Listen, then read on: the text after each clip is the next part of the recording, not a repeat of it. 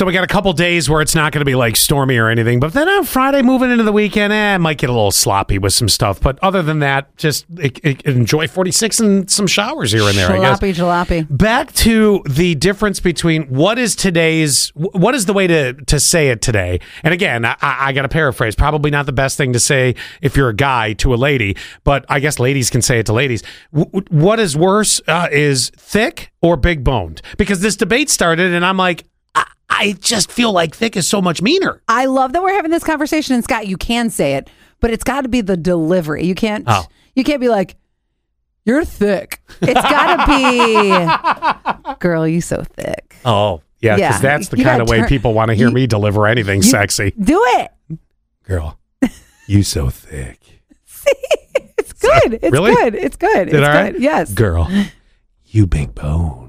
No, that's very condescending. Okay. Even Lynn said, I would rather be thick like a nice juicy steak than big bone like a ham hock. All right. And then 2370, thick used to mean that you weren't the sharpest tool in the shed, right? Like, yes, you're so thick. That's what I used to know thick as. No. Yeah, well, maybe I still am thick. But no, that's what it used to, yes. No, embrace the thickness. All right. Just imagine you can put those hands right in those butt cheeks and then they go in and go like, brrr. No, they What? This is, maybe you should just stay away from this because you got to put your hands in like it's dough, like you're kneading the dough. Right? 0696, thick is definitely a compliment nowadays. All right. I stand corrected. I just was having a hard time putting my brain around it. I love this next thing. So I was talking about this with my dad yesterday. Yeah. Okay. Back in the day, I almost got my car repossessed. Do you remember the story? Yeah, but that was during the Allie was trying to get established days. There was it was early. I was trying to get established. I couldn't say no. I was in 1,000 weddings for my girlfriends, and I was broke. Yeah. Now the reason why my car didn't get repossessed is they tried. They couldn't find it. So at the time, that's the way to keep it from getting repoed. Right. At the time, I was living with my friend Chad, and he lives. How he lives, it's very weird. Like, we shared a driveway with a bunch of people, and you couldn't tell like who owned what. Essentially, it was kind of hidden too, wasn't it? It was very hidden. Yeah, there you go. That helps. Yeah. Yes. Exactly. And then finally, I answered a call from them, and they're like, "We're basically trying to find your car so we can repossess it." Well, Ford's making it so much easier now because Ford Motor Company, with all the because cars are electric now. They're so like, everything, it's all computer.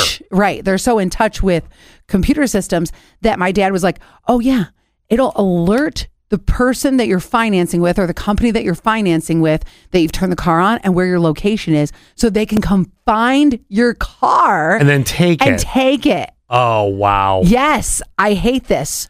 I heard as technology advances that they may actually be able to make the cars so they can drive themselves away, like self-driving cars. Oh my gosh. So, now let's take it. So what you're talking about. Oh, my car is turning its back on me. You go into Kohl's and all of a sudden you come out, where's Betty Lou? Right.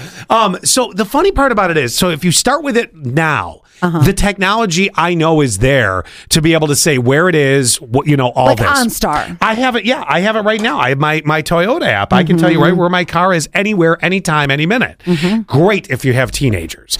It really is. But then let's go 10 years down the road as technology advances. Imagine you come out of Kohl's, your car's gone. You're like, you think what? Your car got stolen. Here's the problem. I feel two things are going to be created with this. The ones that drive away, not the ones that tell you where the car is so they can come with the flatbed and take your car away. I'm talking when it eventually gets to the point it can drive away. I got two issues with this. One, the police are going to get a bunch of phone calls, people thinking their car was stolen even though it was just repoed. Then you got to look at the cop and you be like, oh yeah, I haven't made a payment in 3 months. Yep. But that's going to tie up a lot of law enforcement for a while. Well, some, maybe not a lot. I don't know how many of you listening are on the verge of a repo. Right. But then the other problem with it is, what happens if I'm just having, I unexpectedly got SCAN today.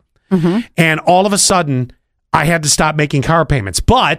But I need the car to be able to get the kids to school, to be able to back and forth. It's a temporary situation till I can figure it out. All of a sudden, your car drives away. So I'm not really thrilled with. I know I'm looking at sort of the fringe parts of where this could be an issue.